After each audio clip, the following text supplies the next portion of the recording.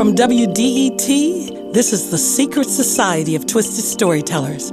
I am your curator and host, Satori Shakur. I come from a long line of storytellers. They're old black women from the South, Alabama, Georgia, Mississippi, and they used to pour stories in my ear, and when they poured them in my ear, I would make pictures in my mind, and it looked like a movie. I love the stories. They used them to teach, to warn, to entertain, to scold, and to predict. They were so compelling. My toes would curl and my eyes would grow big. And we are using stories at the Secret Society of Twisted Storytellers to connect, to heal, and transform.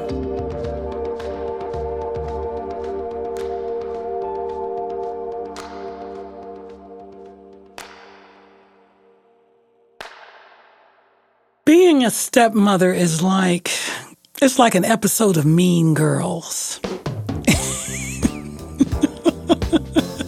And you're not in the clique, you know. You're the one everybody's, ganging up on, because you're coming in late. If you're a stepmom, you're going to love this story. Or if you're in love with a man with children, and I've been in love with many men with children, and I've married 2. We had the kids with us on the honeymoon. It was like his week to have the kids. And the mother, his ex-wife, was like, you should have planned the wedding on the week you didn't have the kids. Our next storyteller of the evening, this is her second appearance here. I love her. She's funny, and she has something very vital to share. Monica Sholar is best known for her work as an indie author and storyteller. Ladies and gentlemen, put your hands together for Monica Sholar.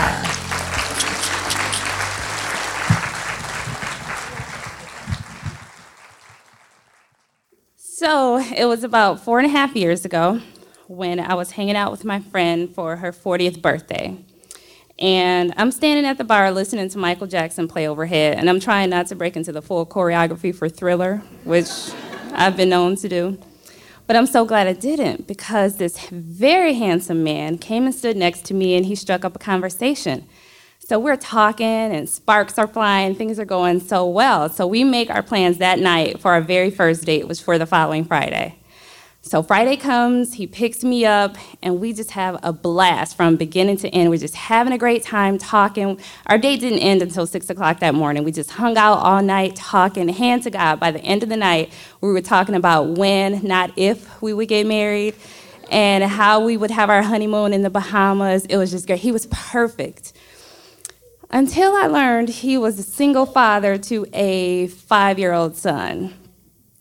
So at this point, I'm kind of feeling like, you know how you're in the store and you see your favorite snack, and you're like, ooh, when I get home, I'm going to tear this snack up. It's going to be so good. And you get home and turn the bag over and realize you got the fat-free baked version of the snack. And it's kind of like, oh, this is not what I thought I was getting. So, and don't get me wrong, it's not like I don't like kids. It's just that they are of the devil.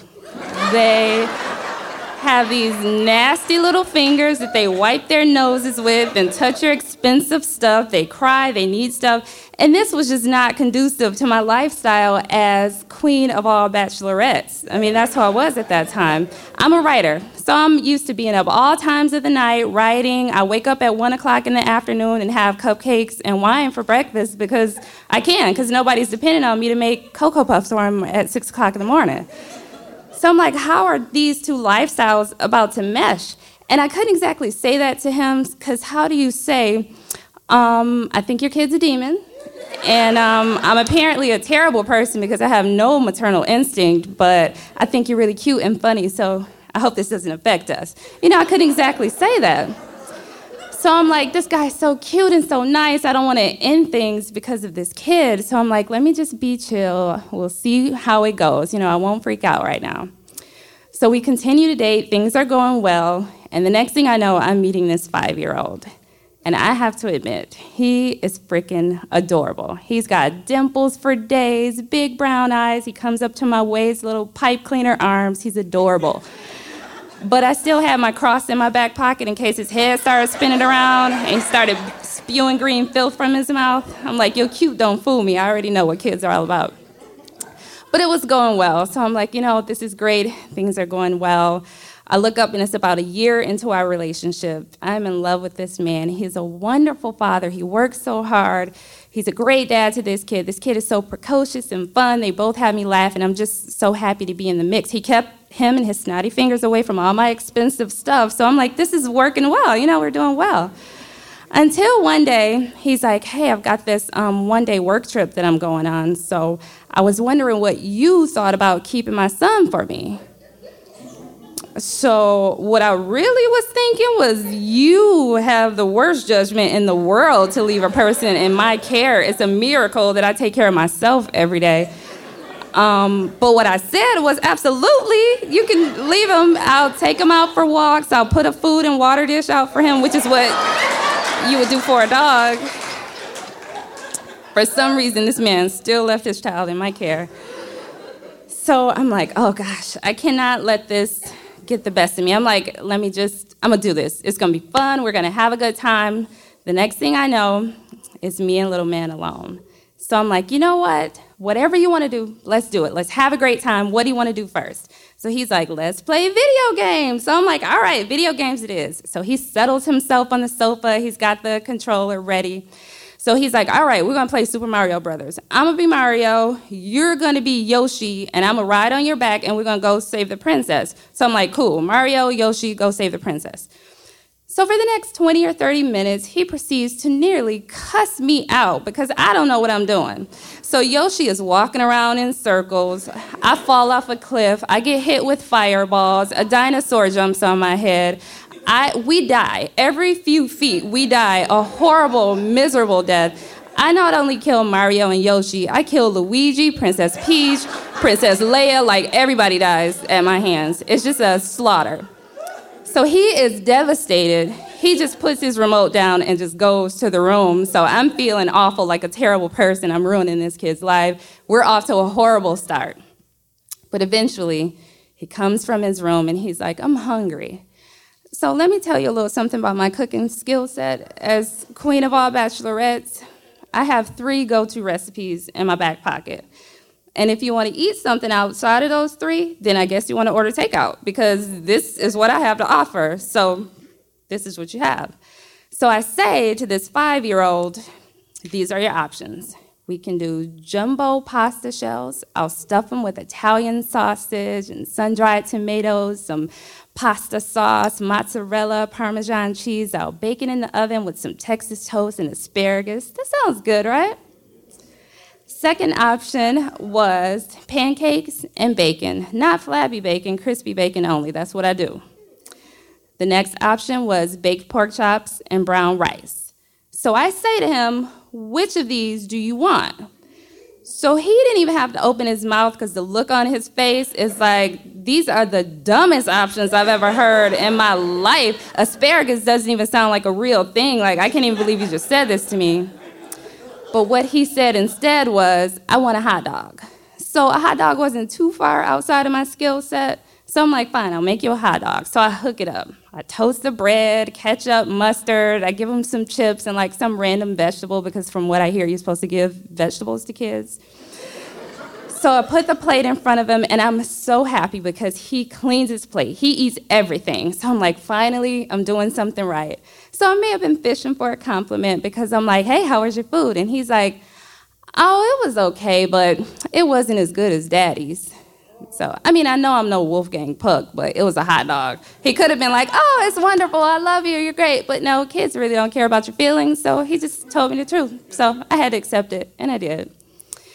So then a little bit of time goes on, and he's like, I'm bored. So I'm like, what do you want to do? He's like, well, can you tell me a story?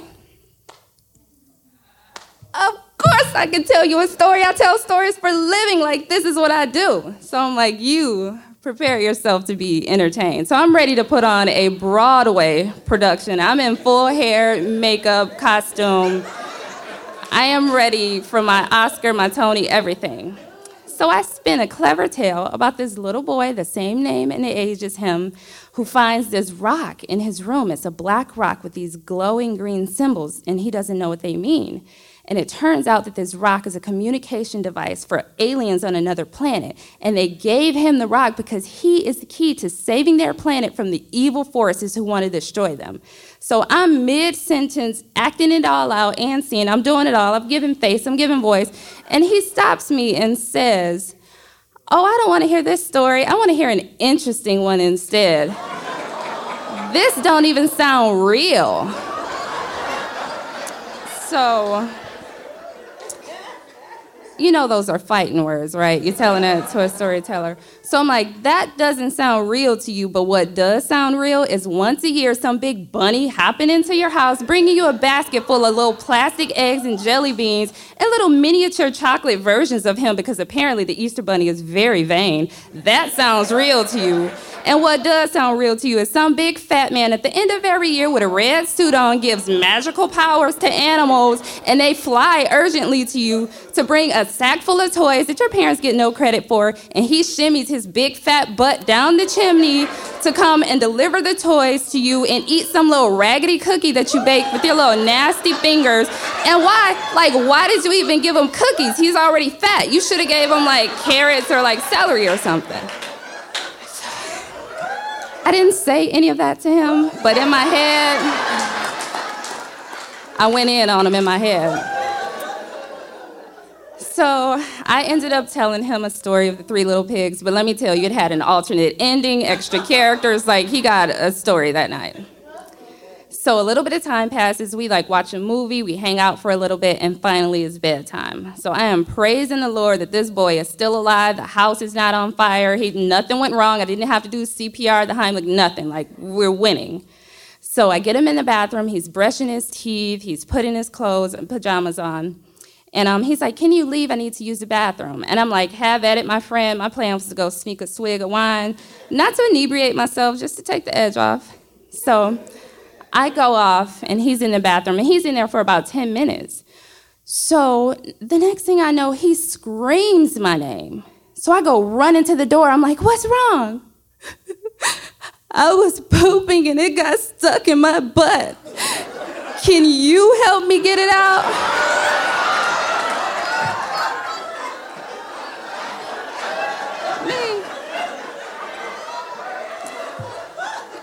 You remember I told you kids were of the devil?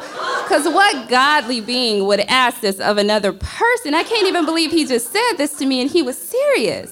So my first instinct as queen of the bachelorettes was to be like, "Oh, so your dad will be home in about 6 hours, so shake your legs so they don't fall asleep. I'll slide a few hot dogs under the door, but otherwise, homie, Godspeed, because I ain't about that life." But I cannot say this to him because now I love him. I love him and I love his father, and they're both depending on me. So I have to help out.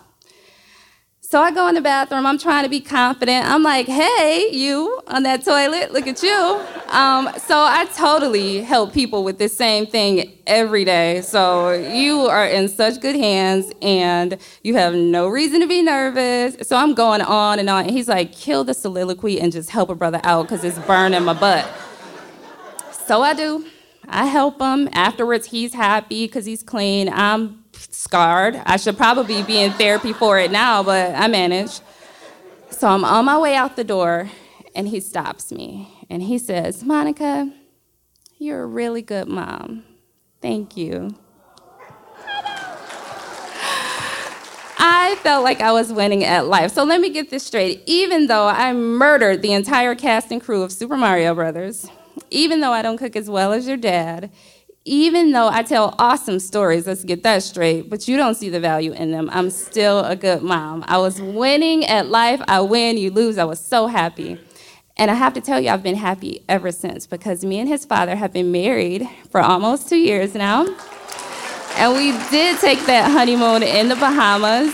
And my 5-year-old will be 10 next month on June 5th. And we are all bound together in love now. And the best part is I no longer think that kids are of the devil. Well, at least not my kid. Monica Sholar, ladies and gentlemen. She is the author of the Belle Isle Heights thriller series. It's really, really good. And her first work of nonfiction is called Please Pardon My Dust, I'm under construction. How did you like Monica's story? How did it make you feel? Did it stir stuff up? Did you relate? Do you have your own stepmom stories that you can share? Well, we want to hear your impressions. Go to the iTunes store, put Twisted Tellers in the search box, and write a review. And tell a little story of your own. So, ladies and gentlemen, if you want to hear more stories, please visit our website at www.twistedtellers.org. And every third Friday, we do a live event at Charles H. Wright Museum of African American History. The Secret Society of Twisted Storytellers podcast is a production of WDET. The show is produced by Zach Rosen, sound designed and mixed by Sam Bobian, and I'm your host, Satori Shakur. And just remember, when you bring your secrets to light in the form of a story, they can heal, they can set you free. The music that you heard in today's podcast comes as a courtesy from our friends at Ghostly Songs. Confession. I used to hate asking for money. Who likes to ask for money? I was taught that was begging, but in this case, it is not. Because I figured out I get to say what money is. Money is generosity and kindness and a bang for your buck. So if you want to have access to stories from people you probably know, but if you want to get the wisdom of those stories into your life, just donate. All you have to do is just go to WDET.org. And if you got a couple bucks, send us a couple bucks. If you got $1 million, we love that too. But go there and we thank you. We are grateful for any donation, any size that you can make. We just want to stay here and present these stories to you. Thank you.